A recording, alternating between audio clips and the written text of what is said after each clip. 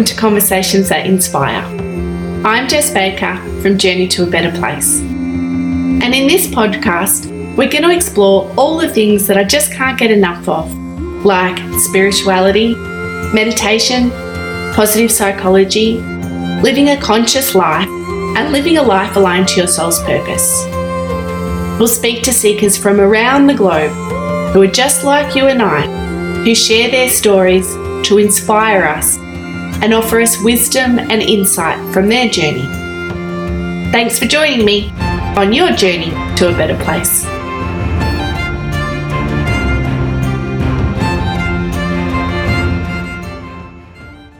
Our next guest is actually a gentleman that I met in India when he was doing his yoga meditation teacher training, and somebody that really just inspires me. When it wasn't days of silence, I suppose, we would sit up on the deck overlooking the Himalayan mountains and have really quite meaningful conversations. So it's somebody that I'm really excited to introduce you guys to, because he's somebody that really embodies living a conscious life and following what it is his calling and what he can bring into this world to share with people. So I'd like to introduce to you Duncan. So welcome, Duncan, and thank you for joining me. Oh, thanks, Jess. What a lovely introduction. That's really nice. Yeah, it was amazing, wasn't it, in India when we just sat on that deck, just watching the mountains. Yeah, it was incredible, magical. Yeah. So, Duncan, I'll just get you to give yourself a little bit of just a quick story for us of who you are, so that everyone else can have that little bit of a background. Oh, cool. So I'll go through that. Yeah, just tell me a little bit, just a bit of an overview, and then we'll get into having a bit of a chat. Oh, excellent. Okay, so it's always where to start. So I'll start where I am now. So so right now I'm just ready to start launching my own sort of coaching course, which is helps. I've started with entrepreneurs, helps successful entrepreneurs live their best lives, but then I probably should start where I've come from. So I'm based in England, Cambridge, and but I'm from South Africa as well, so I've got that background. But then I've worked in the fitness industry. I've worked as a mechanical engineer, and I run a CrossFit gym, and that's given. I've got that to the point now where that's a really successful CrossFit gym. I've got a team in place, and they manage and run the CrossFit gym, which is awesome. So that's now allowed me to really focus on what I've always wanted to do, which is sort of teach people how to live their best lives. So it's given me the space to first. I've never wanted to teach until I was able to actually experience that. So I've always wanted to teach from a point of understanding and experience. So I sort of dug into that, and I've got to the point where I really understand, how to be at peace and how to enjoy life. But also with that, I've figured out how you can also. I was going to say, because in writing my course, I really dug into it. So initially, there was times, and it was just before I came to India. Actually, I was toying with the idea of just going off and being a monk in a cave. And just being at peace. There was times when I was thinking about doing that, and I thought that might be the only way to do it as well. I thought, maybe that's the only way to be at peace. But actually, I think it's a little bit more work. But you can actually live in the world, which is the people we get on with, the people we are. Is we're people who enjoy the world and enjoy the things in the world, and you can also very much be at peace as well. So.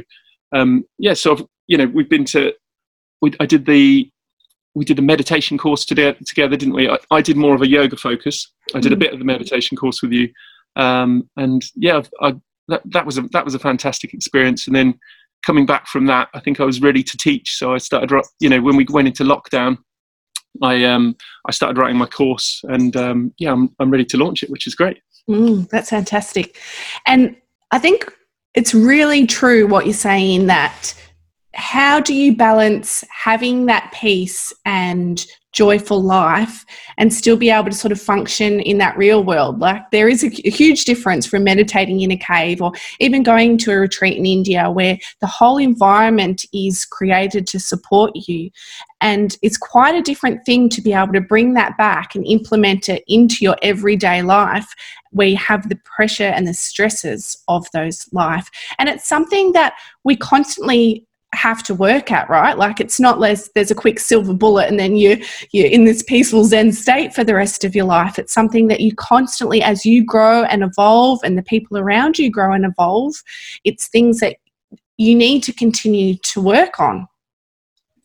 Yeah, definitely. Yeah, I was going to say exactly that. It's a constant. What's lovely is for me, it's just constantly developing. If you start from a good foundation, if you get your foundation sorted, it will just constantly improve, which is lovely. But equally, it's mastering it. So initially when I did it, I couldn't. I just had to have a total break from work. As soon as I got in work, I was lost again. So yeah, luckily I was able to do that with the gym. So we went traveling for like 3 months around the world and just totally switched off. But then when I came back, I sort of came back very carefully, sort of added one thing at a time, made sure I could maintain my balance whilst adding bits in. And that's kind of what I do every time I go away. So like after India, I came back and I didn't dive into work. I started with a few hours a week and then a few more and then a few more.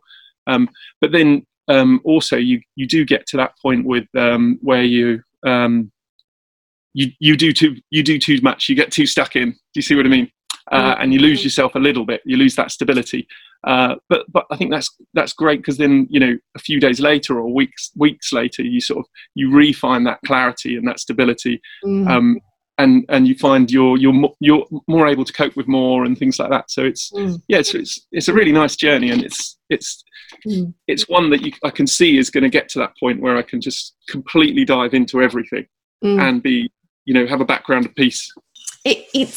It is a process, isn't it? Like, we get so conditioned growing up in how we should behave in society and who we should be, and we're bombarded with the media and consumerism and that sort of thing. And then it takes time and practice. So like you say, like, it's really great that you can ease yourself back in, and it's easy to slip back into that old way of life. But I think that the more you do it, the quicker you begin to realize when you're starting to slip and can refocus back to your center and to your balance. I just wonder, because you talked about your course and helping people create like their best life. What does that mean for you? Like, what is your version of living your best life?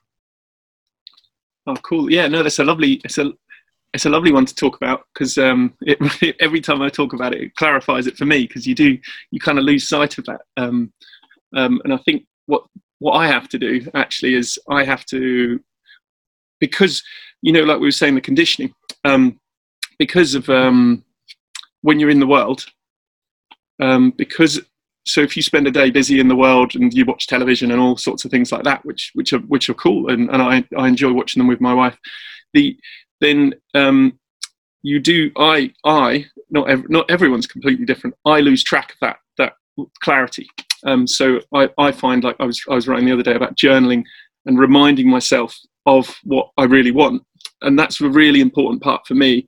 And I think you wouldn't have to remind yourself if you weren't in society, like you mentioned. If the message of the adverse wasn't how everyone else around us is living their life, if that makes sense. Not everyone, you see what I mean? And just while I thought about it, and that's the really important things about having friends in this, and people in your community who are on the similar path. So that's why it's brilliant to have friends like you, Jess. It's really cool. Oh. But anyway, I'll finally answer your question. Sorry. So yeah, for me, what is living my best life? So so the understanding I like to touch upon is that everything I do, everything I want, all my desires are to feel good. So everything I want in life is to feel good, because I'm I've been a very driven person. I try to be less driven, but it's sort of like my default is a very driven person. So all I'm striving for with all that drive and energy is to feel good. And since our whole experience is internal, like we create that feeling of good inside us, all I'm trying to achieve is to feel good inside. And that's, so that's ultimately, that's all I'm trying to achieve. That's the fundamental thing. And I'd love my life to just have a background of that understanding constantly, if you see what I mean, to constantly be in touch with the fact that that's what I want. But then how my ultimate best life is, I've realized I don't just want to be in a cave feeling that all day. I also really want to, help the world and make the best impact I can have in the world. So that's, for me, I love the environment, the environment's one of the things that's really important right now. And so if you get someone so the best way for me to make that happen is to actually help people feel their best selves. So when I think Sadhguru explains it really well, is when you get someone happy, when you get someone to the point where they know that everything's okay, then they stop trying to burn down the world, trying to feel good. Do you see what I mean? So we're constantly buying this, we're constantly trying to achieve this, we're constantly striving, when all we want is to feel good. So if you get someone feeling good, then they make the right decisions. They might not make the right decision about the environment, but they just make the decisions that are right for them. So for me, my best life is to have that background of feeling good, help people live their best lives, and then I think I really want to enjoy as much of life as possible. And I've realised I just love change, which is really funny. So like last night, we had new carpets. So we took the beds down, and I put the beds outside, and we just had a mattress on the floor. And I was really excited to go to bed. It's like being a kid again. It's like a cubby house, right? I totally get that. And some people that hate change, don't they? So they'd be like, "Oh, where's my bed?" Whereas I was more excited than ever to go to bed because I'd put the mattress on the floor. That's funny. I'd be totally the same. So talk to me about how you say that, like, it's about feeling good, because as a human being, we experience both positive and negative emotions, and both are very valuable to us. So how do you manage that? Like the times when you are in a challenging situation or there are negative emotions involved, does that conflict with you living your best life, or how do you include that? And that's great. And that's something I'm really digging into with my yoga course at the moment is I didn't previously fully understand that life's duality, isn't it? You've got, you've got good and you've got bad, but you shouldn't have good or bad. Actually, ultimately, we label it as good or bad. Yeah, we label it as good or bad because, and it's that understanding that you've got. So, it was a really interesting subject. So you've got duality, and you've also got what's the other one? What's the other word where we're not duality? Non-duality, we are all one. Do you see what I mean? Everything's one. So you've got this conflicting, as a yogi, you've got these two conflicting things. You've got duality and non-duality, and the reality is non-duality. That's what we're trying to build towards. But to get to the edge of the cliff, I heard it described of to jump into non-duality, you need to understand duality, which is really cool understanding. So I'm finally realizing that good and bad is a I suppose hot and cold, those kind of things. You can't have like bliss without the adverse. You see what I mean? So but for me, when I'm at my best, which has there's been times when it's because I'm sort of burying myself into like writing a course and also training at the moment. I'm not totally at my best at the moment. Like I am, because I love to dive in and just get lost in it. Do you see what I mean? So I'm enjoying pushing myself at the moment and not constantly being centered. but when I'm centered and conscious, it's quite easy for me to not worry about negative situations. So to just get that that's just, that's life. If that's a part of life. So like, I think, and that's grown for me as well, is understanding that. I think when you get rid of your identity, so I dropped my identity, which is probably the biggest change for me, is once you've dropped your identity, you've then you just notice your identity pop up. So if something's bad, it's just it's your identity that ego, that ego's popped up, and it said, oh, that's bad, or that person didn't do that properly, they're supposed to do it this way. Do you see what I mean? Which is often where arguments come from, isn't it? Yeah. So yeah, it's just being conscious, really, isn't it? And I think being conscious that, so if I'm coming from that place of all I want is to feel good inside, or know that everything's okay. Ultimately, it's not even the good feeling. Ultimately, what I'm actually trying to achieve is just to know that everything's always okay. So you come from this place of because my understanding of it is that everything's always okay. It can't be better than okay, and it can't be worse than okay. Do you see what I mean? So when you have a nice piece of cake, you might tell yourself it's better than okay. Do you see what I mean? But you're still okay underneath. You're still, it hasn't got less okay or more okay. But the trouble is, when you then develop a strong like for cake, you've said you're not okay until you have that cake. So you've created like a depression. Do you see what I mean? That needs fulfilling before you feel okay again. So it's just being aware of that. If that does that make sense? Yeah, it does. And for myself, like I think about it, it sort of ties in with that dualism and the non-dualism. Is that it's like a spectrum, right? So, and you talked before about like mastering, and I think when you become a master of it, it's like you can go in between both worlds, both the reality and what we're seeing in the physical world. So maybe in that physical world, we're experiencing that negative emotion, and as a human being, that can drive us to, to keep us safe or to drive our behaviour. But you can then, if you're able to master it, you can sort of slip into that more consciousness space, that more spiritual space, and realise that it is all okay, and maybe can have a little bit more control and respond to how the situation unfolds rather than just reacting. Yeah. Oh, and as soon as you said that, that reminded me of when I was in India, especially. I was at that place where if something negative happened, it's a decision for me to feel bad.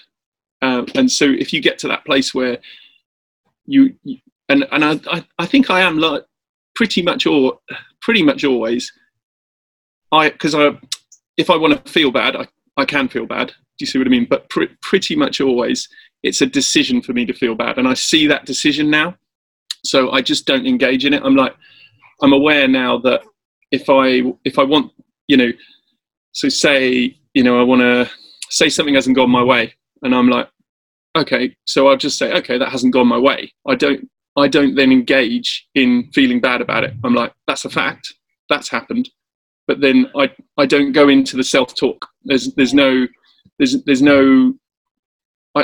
because it's become so clear to me that I'm doing that I'm creating that, then I choose not to go down that route. So I find it very easy not to make myself feel bad, if that makes sense. Yeah, and that's almost sort of like the first step, isn't it? Recognizing that your thought pattern and where that goes, and what rather than thinking that you're it and letting it take you away and off you go with it. It's that distance from the mind, a little. Yeah. Yep. Yeah. Tell me about your engineering and the transition from engineering to becoming a PT, because I guess my background, it sort of resonates with me in being a geologist and sort of giving that up to go do emergency response and then, build my own business. And people thought I was mad giving up all this wonderful career opportunities and and cash in the bank. So I'd love to hear a little bit more about your story with that.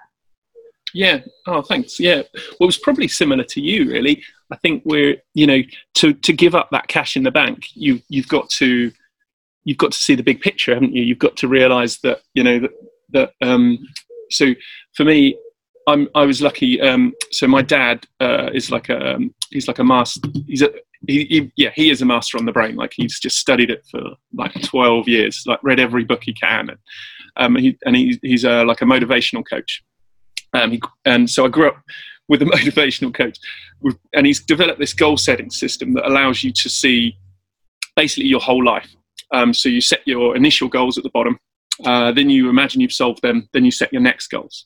Imagine you've solved them, next goals. And at the top of this, you're looking back over your life, because you're like an old man or could be a young man, but who's achieved everything he's ever wanted. And he pushes you past that as well. So you're like, right, you've achieved everything you've ever wanted. What do you want now? And it really challenges you. And I went through that method. I've grown up going through that method, and I went through that method as an engineer.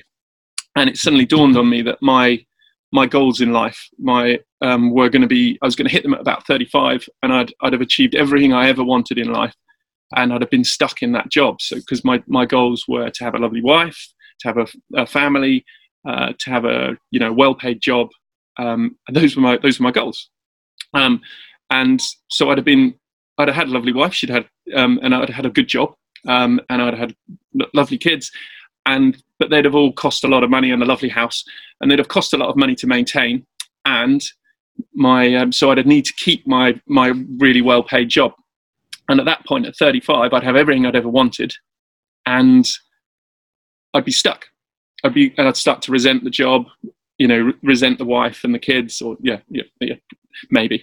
But do you know what I mean? I'd have started to feel trapped, and I'd be trapped for the rest of my life in that situation, because you couldn't suddenly back out of it. So that realization made me, I put myself in the shoes of that 35-year-old, and I was like, oh wow, I'd have a lot of regrets at 35. I'd be like, oh, so it made me think, well, what? And also at that point, I was an engineer, and one of the guys came to the meeting. He was this lovely guy, and he was just like, "Oh, this woke me up at 2:00 in the morning last night," and I was like, "Wow, he loves his job." And I was like, and I'm a very passionate person, and I was like, I'm either going to become like that. Engineering's going to wake me up in the middle of the night at 2 a.m. And I know it would have done. And I know I'd have been that guy at parties. So I'd have had to bury myself into engineering, become that passionate person about that. And I'd have been that person right now on the phone. We'd be talking about tolerancing and stuff like that. You'd be interested, because I'd be so passionate about it. Do you see what I mean? But yeah, I was like, either, I dive into engineering, or I'm like, what am I already passionate about, which was the fitness industry, and which was sport and exercise. So I was like, I started thinking about being a personal trainer, and then I was luckily enough, I sort of I think we came back from a rugby tour. I was a little bit hungover, and I got sent home from work, but it wasn't actually my hangover that got me sent home from work. It was my boss was actually, he was kind of trying to bully me, and it was just really funny, because I was just like, well, you're being unrealistic. I can go, it was quite a funny situation. Anyway, so I got sent home from work, and I got to go, and I went that day to talk to someone about personal training, coaching. And then I signed up for the course straight away, handed in my notice, and then there was no looking back after that. So it was quite cool as well, because I was probably the older. I was like the oldest on my course by like 2 or 3 years, I suppose, or 4 years. But I sort of felt young again. So I was like, that's why I kind of like, I'd say I'm probably I feel 8 years younger than I actually am, if that makes sense. I heard someone say the other day that people that recognise themselves to be 10 years younger than what they are have a psychological problem. And I don't know where that's come from or who that's come from. I was like, oh well, that goes me. Yeah, I think, I do really connect well with, I suppose I'm starting to lose my connection with the 16-year-olds now, but it's quite funny. I don't have this view of myself. It's really funny. So, you know, like some people sort of see themselves in a certain way. It's like, so when I meet tall people, I always think, I suppose I do see myself. I always think of me as the same height of them. So when I meet like a 6'7" person, I'm like, yeah, we're the same height. Yeah. And then I look in the mirror and I'm like, whoa, there's so much taller. I do that with my freckles. I'm like, oh my gosh, I've got freckles. Like, I think my whole life I would know. Oh yeah, I do have freckles. Hey, I wanted to ask, because it sounds in that story of you transitioning from an engineer to your personal training, it sounds like there was a lot of foresight in that. So I'm just wondering, like, the moment, was there something in particular that drove you to do that activity, or does it come from having a dad that's got wonderful skills and can sort of nurture that and see what's coming ahead and ask the questions? Yeah, I think it is. I think it is that ability to I think it is that going through that process of looking forward. Because I was talking to my dad about it the other day, because we have these lovely long chats. I'm lucky to have two fathers. So I've got my father in England, who's just so supportive. My stepfather is, and he's helped me so much in my life. And I've got traits from him. And then I've got my dad in South Africa, who, and he explains, he's like, so we have these really cool chats on the phone, and he's always been aware that if he's anything but positive to us, that we'd just be like, stuff you. Do you know what I mean? And that's just how he puts it. Because it's so hard to chat to your father over the phone, and also, he's not there, if you see what I mean. So as kids, he thinks he sort of got the impression that he had to be that super supportive. So he's taken on that role of the like really positive, always proud of us, always encouraging us to do stuff. So very, very lucky to have that in my life. And must be very hard for him to not give us negative feedback. He just says he has to bite his tongue all the time. But yeah, that's really helped me. And then, but I do think, and chatting to him, he's like, it's unique, that ability to see. So when I choose a route, I know where it's going, if that makes sense. And I think that comes from that goal setting, and the more, it's not traditional goal setting. It's not, how people normally set goals. It's putting yourself in the shoes of the ultimate person you want to be, and it takes time. It takes a few hours, but it's really important to put yourself in that shoes. And the more regularly you put yourself in that shoes, you start to see, you see very logically, like I see very logically, the best thing to do in a situation, and it helps me dismiss all the other little things that will delay you on that process, if that makes sense. That's a wonderful skill to have, because often people know what they don't want, but they don't have that focus of where they do want to know whether they're wandering into that direction. So I can see with what you've achieved in your life, how having that wonderful skill has really helped facilitate that process for you. Yeah. It's I think it has been really beneficial, and I'm also quite lucky to have him to point it out as well, because I was like, I can teach this, and he was like, oh well, then you have to teach it with this method, if you see what I mean, which is quite cool. But then and that is part of my course as well. I go through that with people, but I actually what's quite funny on my course as well is, so I do the goal setting. Most courses do the goal setting at the start, but the thing is, if you're doing a life-changing course, you need to do it at the end. Do you see what I mean? Rather than the start. It's good to have a motivation at the start, so you need to give them motivation. But then at the end is when you should set the goals, because that's when you've rechanged how they see the world and things like that. Yeah, brilliant. It's so effective having that different perspective, isn't it? Like I think back to my journey, and gee, this was well over 10 years ago, and my dad actually offered me a coach, and I was like, why would I want a coach? Like I was so lost and hadn't been exposed to the power that somebody else can offer, that I thought it was ridiculous. So that's when I feel like I've gone the long way around. So it's really lovely having your dad and seeing, I guess, being exposed to that, how people can influence you, and then now being able to give that gift to other people. But for those people that maybe sort of not understand the power that working with someone else can give them, what would you say to them? Oh, great. Yeah. I realised I didn't answer the previous one, but I will cover that one. It's just, so, like we were saying, you were saying what's that ability to see forwards as well. Also, what I did in inner engineering with Sadhguru, which is a great course and life-changing, and that really accelerated everything. So now I'd say that actually really helps me as much as the vision, seeing seeing forwards. I also just see with complete clarity,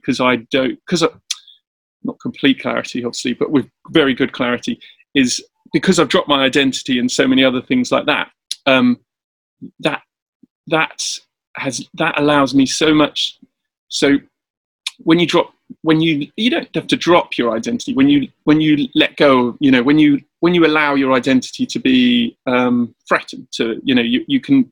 When you no longer protect your identity is probably the best way of saying it. I'm not protective over my identity. Like, if someone mispronounces Duncan, it doesn't even grate me at all. It's lovely. Do you see what I mean? It's just a sound kind of thing.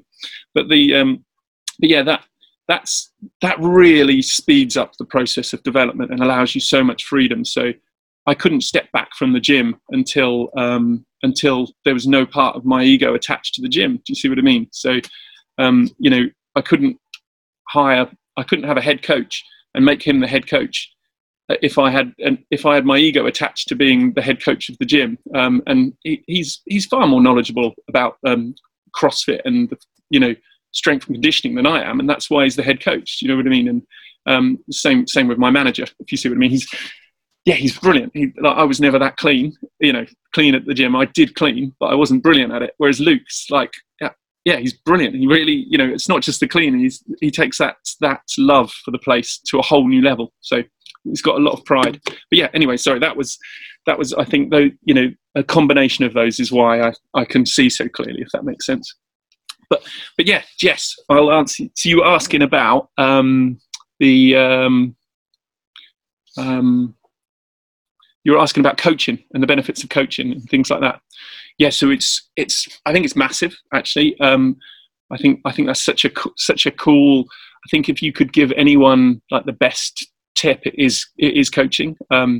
You're like, and again, sorry to keep saying what's changed my life so much, and what's really changed now is because I see with clarity. I haven't like the gym runs so well on a system, and that system is a coached system. I got a coach to coach me how to run the gym.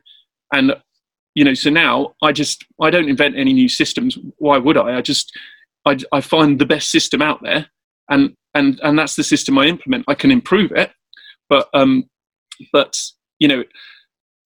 possibly improve it. But the first thing is trust. And, if it's working, I just dive in, I trust them. And it's like the moment now I have a coach, if I want to learn something new, I get a coach. And I'll have that nailed in 3 to, well, maybe 6 months max. Do you see what I mean? That whole new transformative skill in my life is 3 to 6 months. Whereas before I always did try and reinvent the wheel. And I know I've achieved a lot, but I took a long time to get to this point, and it could have been, I could have done this 10 years ago. Do you see what I mean? If I'd have got a coach 10 years ago, but I've enjoyed the journey and everything, but now I get a coach at every opportunity. So, but so it's like the gym. I wanted to systemize the gym, and I wanted to step back from the gym. I knew that's what needed to happen, and I was like, I need a system. And then I was like, hang on, I heard about a system 6 months ago, and I was like, let me just look at that system. And I was like, it's perfect. So I called them up. I was like, yeah, and they were like, yeah, it costs this amount. It was a lot of money. I was like, fine, yeah, I know it's going to work. Because I'd read it, and I was like, and I'd spoke to gyms, and I was like, that makes perfect sense. I implemented it within 3 months. I went from completely being involved in the gym to just being on holiday. So it's like it's quite you can make big changes with a coach who has a system. Yeah. And how about you? What about you with coaching? Well, I actually, before we move on to that, I just wanted to say that that's one of the things that I really love about you, is that you are so humble in everything that you do. And hearing you talk about your head coach being, you know, the best that he can be and the cleaner, and I think that's really powerful, isn't it? Is recognizing people for their strengths and their passion. And that's why I'm so big on people living their soul purpose, because we all have a purpose. And when you have leaders like yourself in the world that recognize that and nurture that, then the cleaner can live his purpose, and, you know, the head coach can live his purpose. So by allowing yourself to lose that attachment to that identity, and, you know, gaining significance from owning that successful gym, to instead like nurturing the people around you, you all rise up. Yeah. Oh, thank you. Yeah. And now I do that. I'm like, why would I ever take that away from those guys? Like, I'm always a little bit embarrassed to say that I own the gym and run the gym, because it's our gym. It's not even my head coach and my general manager's gym. Even, you know, and the other fantastic coaches I've got. It's the community. It's their gym as well. Do you see what I mean? It is this, and I think. And I love what you said about the fact is your knowing your purpose as well. And yeah, if you, like you say, if you get tied to these other things, you can't live your purpose. And yeah, I really do feel like my purpose is to kind of I just want to get life, you know, simplify life for people, get them to understand life, because it is simple. It's so simple. The things we're trying to teach is so simple. And then once I've taught them that, give them the tools to maintain that and go out into the world and hopefully create a community of support and stuff like that. And yeah, it does, like you say, you just once you connect with what you know you want to do in your life, it's incredible, isn't it? Doors just open up for you. I think it's like the universe is like, okay, yes, this person's listening and they're ready. Let's do whatever we can to support them. And it's beautiful seeing too, like, you're coming from that place of abundance and trusting, like, it's okay to put in a little bit of money or effort or time, because you know that that's giving that direction, that this is really what you want to happen, which opens doors. It opens that space and that time for you to do really what it is that you're here for. And I hear often with people say that they sometimes feel a little bit selfish, or like don't, you know, they think if they have the perfect life, then maybe they're taking away from somebody else, where in fact it doesn't work like that. It's like, it's the opposite, isn't it? Like, it's not one or the other. There's so much abundance out there for everybody. Yeah. And the more that you live that and feel that, like, experience that, it just feeds and feeds and feeds off itself. Oh, it really does, doesn't it? And it's like, I was trying to say to someone the other day, the world, let's say the world, because some people might not like the term the universe. The world is abundance. Life is abundance, isn't it? I mean, if you look around this garden, everything's just growing and sprouting, and yet we think, you know, that the Western world, we think there isn't abundance. We've got to cling to things. Do you know what I mean? And it's like, no, you haven't got to. You know, when you would just open up and just let it flow in. That's the thing, because it really does flow. It's the only reason it stops flowing is when you put a block in the way. Do you know what I mean? Yeah. You know, you slow things down. It's it's like it's amazing what you can achieve when you start letting it really flow. It's incredible. It's like a river, isn't it? And if you think, oh, I need drinking water, I'll dam it up for myself, but then all the other creatures down the river miss out. So it's a trusting that it will come and it'll go and it'll come and it'll go and it's all okay. And you mentioned before about trust, and I think that's a huge thing, isn't it? When you can trust yourself and trust that it will be okay, that allows you to have the flow come in and out a little bit more, because you know you've got your own back. Like if something were to go wrong, you know you could get yourself out of it or find a way to make the best out of it. Yeah, and that's that. Like, so for me, that's that foundation of understanding, which is nice to, like, for me, like, I'd be happy in a cave, and I would. And do you see what I mean? And it's knowing if everything else goes wrong, well, I can finally live in that cave. Do you know? not that I want to, but you know, worst case scenario, I get to live in a cave and be at peace. But also, I kind of rationalise as well. It's like, you know, because we're worried, and I know this because I feel this way sometimes as well. I'm like, and you know, I'm like, oh, but what if this goes wrong? And what if this goes wrong? And what if I haven't got enough money, or I haven't got, you know, enough of this and that?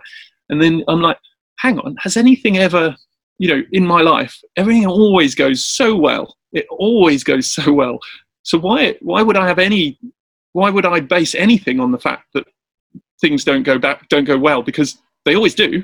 In my life, I'm very lucky. I know it might not be that way for everyone, but for a lot of people, has that serious thing ever really happened that they're worrying about? And so if it's never really happened, and loads of other lovely things have happened, why would they be basing their life on something that's never happened? They might not, you know, it's like, you know, I don't know, I was going to use a poor example then.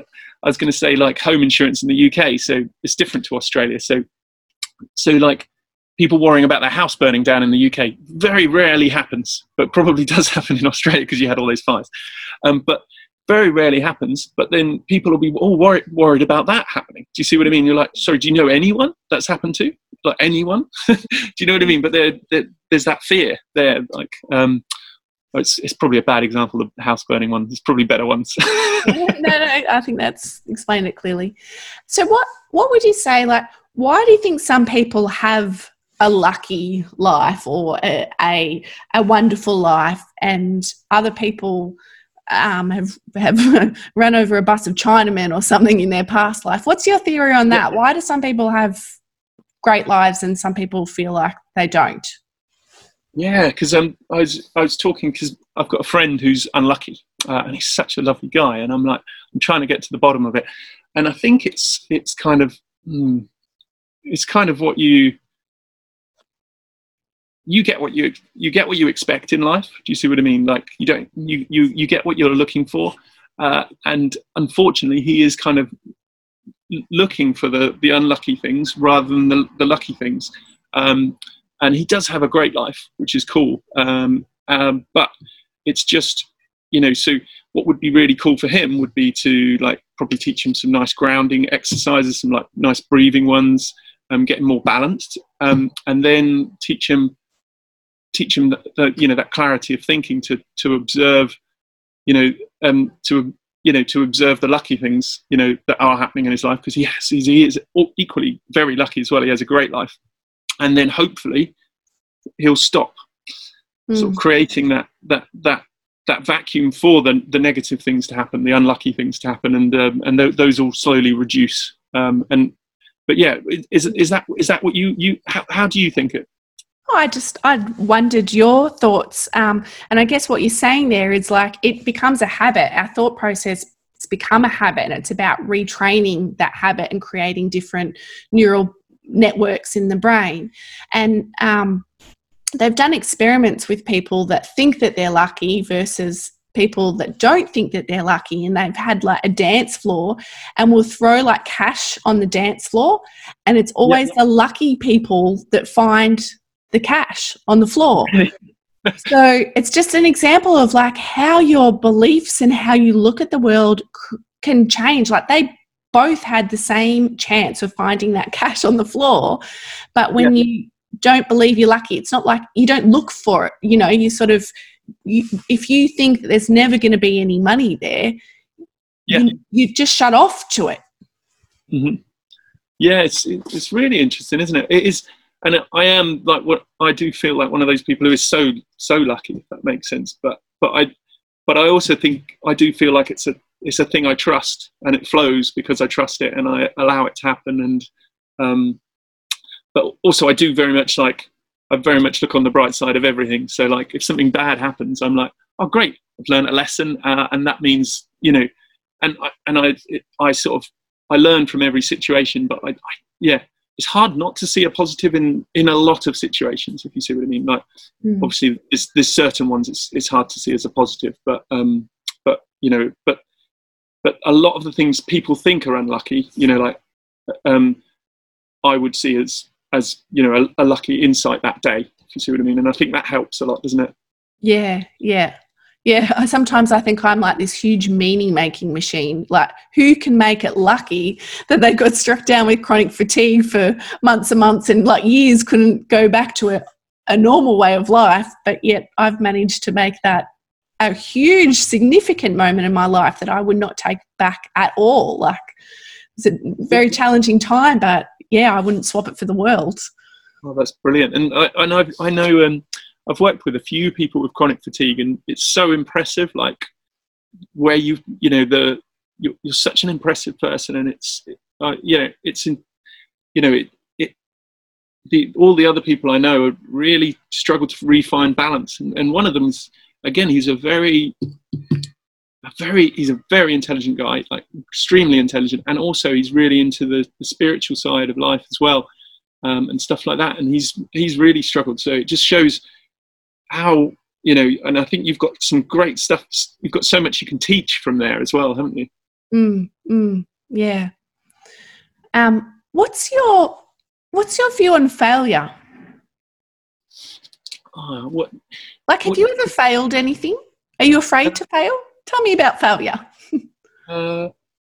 Yeah, I think I do fail things. I don't, you know, like, so that's the thing. Like, I don't feel like I've failed at anything. Do you see what I mean? But I have, you know. Let me think of something I've failed at. Oh yeah, I'm a failed channel swimmer. So like I tried to swim, and I failed a few world record attempts as well. Yeah, so I tried to swim across the channel, and I only got 6.5 miles out, and then I was projectile vomiting. Like, it's amazing. My sister was like, she was like, I didn't believe it was a real thing until I literally was like, oh, yeah. So, but yeah, so that was definitely a failure. But I don't kind of, yeah, I kind of. So when I talk about that, I also talk about I swam Lake Windermere, which was like 6 months before, and that's like half the distance.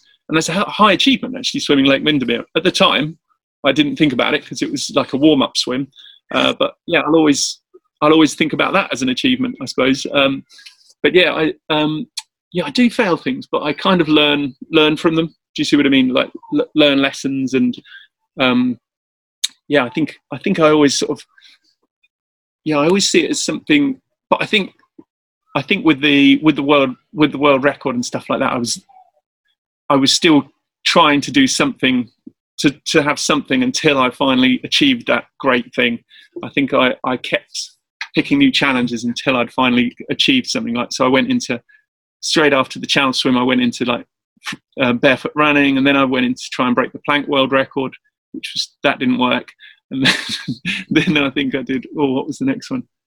Then I was trying to become like one of the top CrossFit athletes for a long time. Then I realized that wasn't going to happen. And then I finally got my wall ball world record, that was a relief to finally have it. But your world record?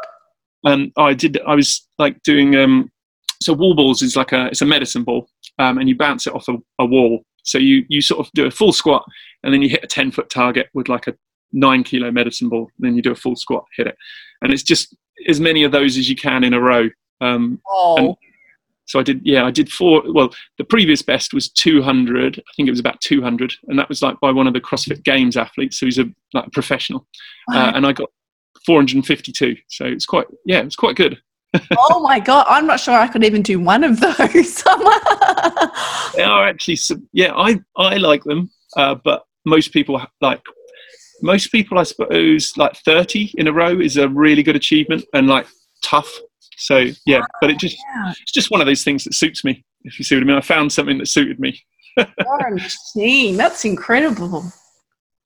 What a change, or a way of balancing, I guess, like you say, you know, having that drive and then being able to let go. Like that's a huge different ends of the spectrum, isn't it? Yes, yeah, it is, and that's what I sort of, because my course. So I've dug into that because it's kind of like, so the people I want to work with at the start at least are like these high achievers, driven individuals, because I understand them best, and they're, you know, and what the reason I wasn't happy before is because you know, to have drive is to create discontentment. You want something else. That's drive, yeah. But also you want to be content. So you're trying to, you're you know, the default is discontentment, but you also want to be content. So you can't have both. You can't have contentment and discontentment. You can't. Do you see what I mean? They literally can't go together, unfortunately. So it's just switching that. It takes a bit of understanding. Is like, and that's kind of what we've covered. Is because I fully accept that things flow now. You know, that success flows, and actually when you get out of the way and you're on purpose, success comes very easily. I just need to pick what I'm working on, and then pick, you know, obviously if it's something new, pick the right teacher, and boom, it works. Do you see what I mean? And so it's sort of, it's more of a, the drive isn't there. It's just trusting the process and keep picking. If you want to be super successful, keep picking harder and harder processes, and then trust it to happen and sit back with contentment. Do you see what I mean? Or do the work with contentment. That's the goal. It's not, it is developing, but every now and then you get a bit too stuck in, but I quite enjoy getting stuck in, and then figuring, you know, I'm enjoying the mix, if that makes sense, because I've got the hang of, I know I can now pull back and be happy. So I'm happy to dive in and be driven for a few months, if that makes sense. Tell me about your tree planting. Oh yes, yeah. So yeah, I was really, so that, yeah, that's, I think I was saying to you, that's probably one of the things that I'm most proud of in my life is the impact I've made on the environment. And I didn't realize how that was always probably at the top of my goal list, you know, like, you know, was to help the environment. And I just, one of the first things I did after our trip around the world was, I was like, right, I want to, so I made the gym, I got the gym carbon neutral, which was quite a big process actually, because you need to do it officially to say you're carbon offset. It's not carbon neutral. It's two different things. So carbon offset means you offset your carbon impact. Carbon neutral means you just don't produce carbon, or you absorb as much carbon as you produce. So yeah, so I work with the World Land Trust, and I plant trees with them. And no, we protect the rainforest. They protect the rainforest with funds I've given them, and they calculate the offset. So that was really nice for me, that milestone of knowing the money I earn isn't made from making the environment a worse place. Do you see what I mean? So that was a huge thing. And then we plant a tree with each member with that charity. So we do much more than just carbon offset, which is really cool. And then I realized I didn't, and I heard that the UK was, I think we're one of the worst in Europe in terms of tree coverage. And I was like, well, I'm fixing the world, but I'm not fixing where I live, and it didn't sit right. Do you see what I mean? It was like, yeah, that's kind of what I'm, you know, that's not really taking responsibility. That's passing the responsibility onto another country to fix your problems. Do you see what I mean? So I was like, I also need to plant trees in the UK. So, and it was so easy to do actually. I started off, I was like, right, who's currently doing this? So I looked for groups, I looked for the council groups and things like that. And I was like, there must be a proper body. And after a while and speaking to the council, there wasn't. Then I realized you didn't have to be a proper body to plant trees. So I was like, that took me a while to get my head around that, which is quite funny. I thought there needed to be sort of regulations of some kind. But no, you can just plant trees, which is cool. And then so then anywhere, just anywhere. Anywhere you like. Yeah, exactly. And And again, I did the same system. Luckily, I found this lady in Cornwall who'd set up a group, and I was like, "Oh, cool!" So on Facebook, and I chatted to her, and she was, she was like, "What you have to do, you put a Facebook page together," and I was like, "Cool." She's like, "You put a post up asking for landowners." It's like, right. Then you put a post up asking for volunteers, and then you organise getting trees, and you can get free trees at the moment. I was like, "Cool." So she gave me the template. So I took it literally. I put the page together. I put a post up saying, "Do any landowners want trees planting for free?" Only put one post up that got shared loads. We got lots of people obviously wanted some trees on their land, and then I said, "Okay, does anyone want volunteers?" And we got lots of volunteers coming in who just wanted to just do something good for the environment. And then I organised some free trees. Which was cool. There were some free trees you could buy, you could order, and then after that was literally just putting a Facebook event on, and organising 50 people to come along, and then just helping them plant trees. So super easy. But we planted 2,500, which is quite a good amount. I was really pleased with that, and we did it on it was on weekends, and it was so much fun. And everyone was like, "Oh, thank you so much for organising this," and I was like, "Thank you for coming. This is just so awesome." It was just a lovely thing. And the person at the house, whose land it was like, "Thanks so much." And I was like, "Thank you." And the tree people, everyone was just saying, everyone was thanking each other because it's such a lovely thing to do. And it wasn't me doing it. I was just facilitating it happening. Do you know what I mean? That everyone out there wants to do it. So that was really cool. And then, so I want to continue developing that, because I think there's so much. It's so simple to create a massive impact in the world, and what I want to put together now is all these trees are dropping their seeds, and there's loads of tree planting groups, and there's loads of they've sprouted up in the UK. There still isn't enough, so I want to help facilitate putting groups together around the country. But what I want to put together now is I want to put together a group of people, because trees do cost money. Normally you can only get so many free ones, and we're going to run out. But yeah, I'll put a page together, and I'm going to put a team of people around the UK who collect seeds and grow them in their garden, and then they give them to us to plant in 2 years' time.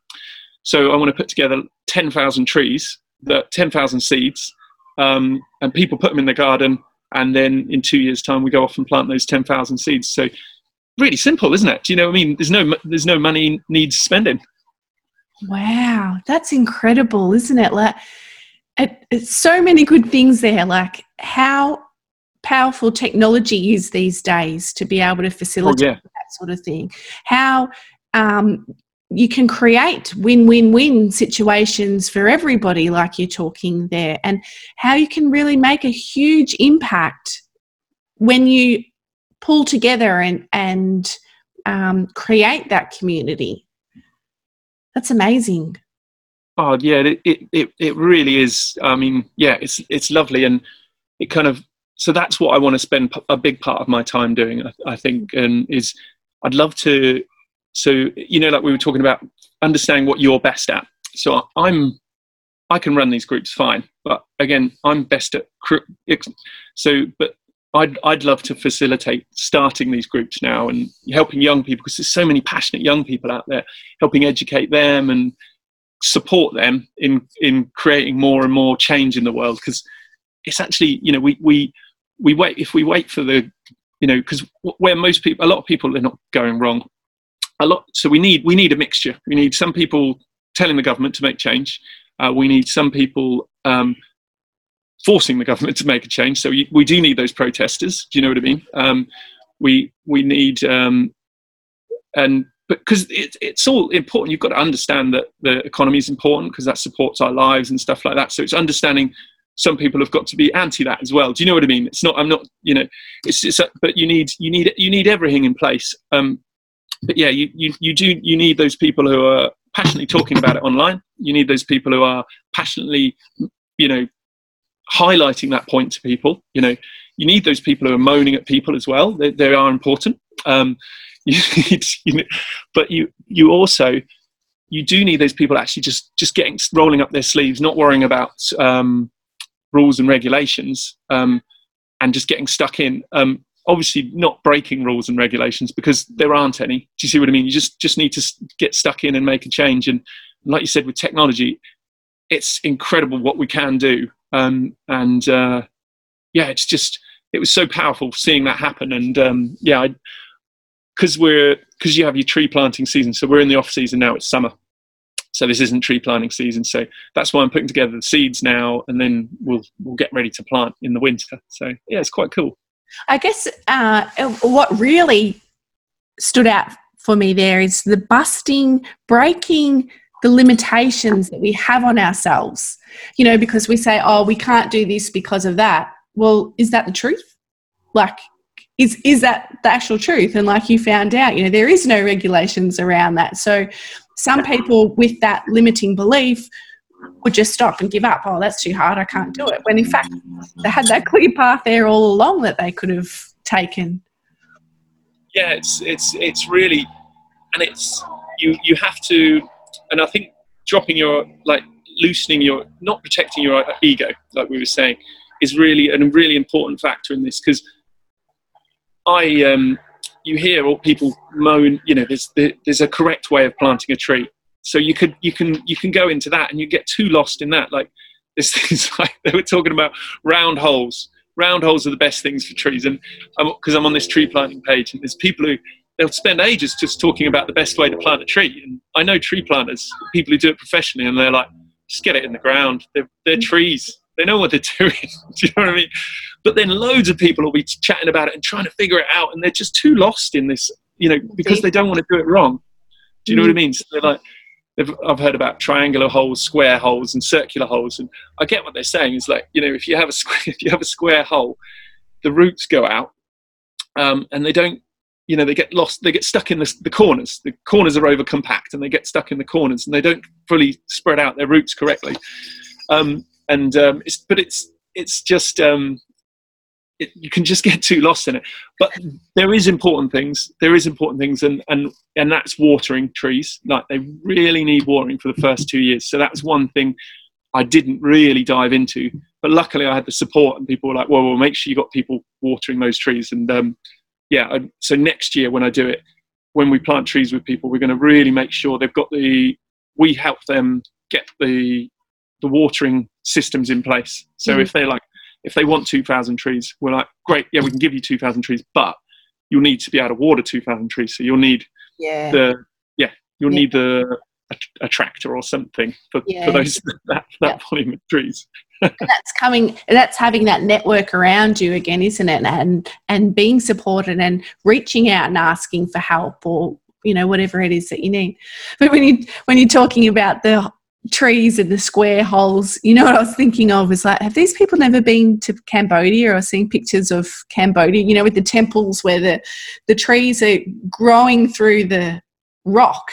And I guess you see it everywhere around the world, right? Like there's rock cliff, and then all of a sudden there's this tree hanging off the cliff. Yeah, they really are hardy things. It's easy to think there's a specific way of doing it. But they go through pavements, don't they, and things like that. And I think we wrap ourselves up so much on that. Like, I think, a bit of a random example, but my partner's Indian, and so when he washes dishes, like, it's totally different. I grew up washing dishes in a sink and like having a plug and filling it up with water or whatever, and then doing it. Whereas he grew up in the desert where they had no water, and so like he'll wash it with no water and then use the water just to rinse off the dirt. And for the first, I don't know, like however long, few months, whatever, like I had to bite my tongue. I'm like, it doesn't matter. Like, it's okay. He's getting the job done. Like, there's no right or wrong way. But all that energy that I wasted on that, and now I'm constantly like, I test some of my friends, even like if they tell me I have to cut something a certain way, I'm like, oh, like this, like just completely opposite, just to sort of push their buttons and help them break those boundaries a little bit, because it really can limit us. Yeah, that's nice. It is. We're very similar on that. It's because I used to always try and do things differently as well. It's noticing that you're a rule breaker as well. But it's also part of that is that's my identity as well. So now it's like I'll enjoy watching someone do something and learn something from, you know what I mean, as well. Like you from, you know, your partner as well. Like you're like, oh, you can clean dishes that way, and I'll give it a go. And I'm like, it's better than my method. Stick with that now. Do you see what I mean? That's right. I caught myself like, that's how I wash dishes now. I was just like, oh, brilliant. This is great. That's not many, and that's what limits a lot of people, is their ability to let go and take on someone's system and admit that it's better than their system. And I think that's a really good thing to be able to do. Yeah, very freeing, because you don't have to have all the answers. Like one person can't possibly know everything. Like, yeah. Yeah. Oh, definitely. And I think it's learning that. And I think with my course as well, it's, you know, in writing it, I've realized everyone's different and everyone's going to learn at different speeds, and they're going to need, and they're not going to, their view at the end isn't going to be the same as mine, but it's, you know, that's a really important thing, a really important step to come to make, isn't it? I think it requires a lot of confidence in yourself, knowing that it's just that calm confidence. Like, you don't have to fight it, or it's just accepting wherever anyone else is on their journey, and that's okay.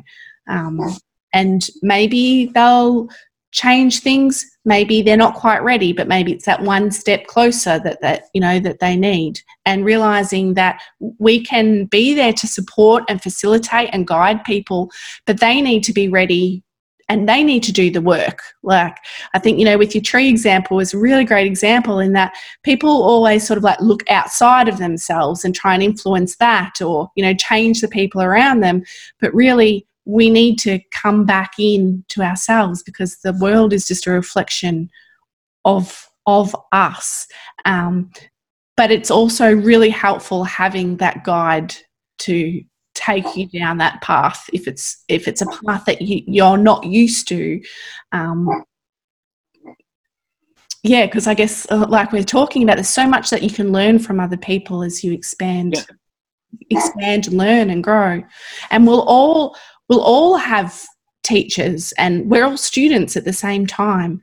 I find that really fascinating. Yeah, and I think it's allowing you're trying to get that combination of. Sorry, my dog's barking. Let me just sort him out. Ronnie, here, come here. Yeah, bring him here so he can say hello. He was stuck in a barking pattern. He's calmed down now. Come here. But yeah, I was saying, it's kind of like that. Also trusting the letting people do their best things. So like, it's like with the group, is like, I'm also part of a tree nursery group, and the lady who runs that, she's brilliant. She's really good at applying for grants and setting up a proper company and stuff like that. And it's just realizing those aren't they're things I can do, but I find them exhausting, and they really pull me away from, you know. So it's just allowing her to do that, and you know, it's her group, and it's brilliant. She's the leader of that group, and then, you know, for me in that group, it's just taking a position of I'm always happy to be led. Do you see what I mean? So, you know, it's cool when letting things flow, letting you stick with what you're best at, and if you're not good at something and you know that's not what you want to do with your life, find someone who is, you know. Yeah, and follow your strengths. Like, you know, you're identifying your strengths and her strengths and utilising the strengths. So again, it's win-win. Like, she's getting a lot out of it too, and you're giving her that. Like, if you were trying to take control of that, or, you know, have it be all about you or whatever, then she's missing out on that. It's amazing. It's like you said, it's just amazing when things start to flow in your life, isn't it? In lockdown, we realised that we wanted to live by the beach, so we just put the ball in motion for that, and hopefully we're not too far off having a home by the beach soon, and that's kind of like another big ultimate dream, and you just let it flow, let it happen, and, you know, next thing you know, you've got a second home, and, you know, and the reason we went down that route is because, from a financial point of view, I realised I looked at the big picture, and I looked at the fact that my house is in Cambridge, and it's gone up in value so much over the last 8 years, that the amount my house has gone up in the last 8 years is more than I've saved in the last 8 years. So why am I working? Why don't I just get another house? Because that's going to make me more money than I can save. Do you see what I mean? Yeah. And it's seeing that clarity, if you see what I mean. And and also I get to live by the beach. So, it's just seeing those win-win things. And that's what we're talking about when we're talking about life flowing. It's just like, it sounds very lucky to have 2 homes, but but actually if the systems are in place to allow it to happen. Do you see what I mean? You just let them flow, it's a stressful process. Go through the stressful process, just let it happen. If it happens, it happens. If it doesn't matter. But it's quite cool. Well, where can people come connect with you? How do they find you and find out more about your course? DuncanStarbolt.com. So that's my website. So that's probably a good sort of hub for the other networks. But then I'm also on Facebook, Instagram, and LinkedIn. So the best way would probably be via Facebook on my even my personal profile, Duncan Starbolt. So I'll put the links in the notes, so you can go and find Duncan and check him out and have a look at his course. I highly recommend him. He is a very wise person that has achieved an awful lot in his life and somebody that really walks their talk. What you see is what you get. He's honest, he's humble, he's down to earth, and he's just a wonderful human being. So do make sure you go check him out. Oh, that's very nice, especially coming from you. You're such a lovely person, Jess, and a success as well. It's you're a great coach. I really enjoyed our time in India. It was brilliant. Yeah, thank you. It's so nice to come across those people that just inspire you, don't you? And when you find them, is to grab onto them, but loosely, like, people come and go or whatever, but keep that contact and build that tribe and build that community, because they're the ones that are supporting you in fulfilling that purpose and lifting you up and empowering you and really creating that better world. Yeah, exactly. No, I really appreciate it. I feel the same way. Thanks so much. Well, thank you very much for joining us, Duncan. And again, do go check out his stuff. Hope you've all enjoyed this conversation and take the valuable information that Duncan's been able to share with us today. Thanks, everyone. Thanks, guys. Thanks for joining me for another inspiring conversation. For more inspiration on topics like this, head over to my Facebook page, Journey to a Better Place with Jess Baker. If you want to know how you can work with me on your journey to a better place, check out the website www.journeytoabetterplace.com.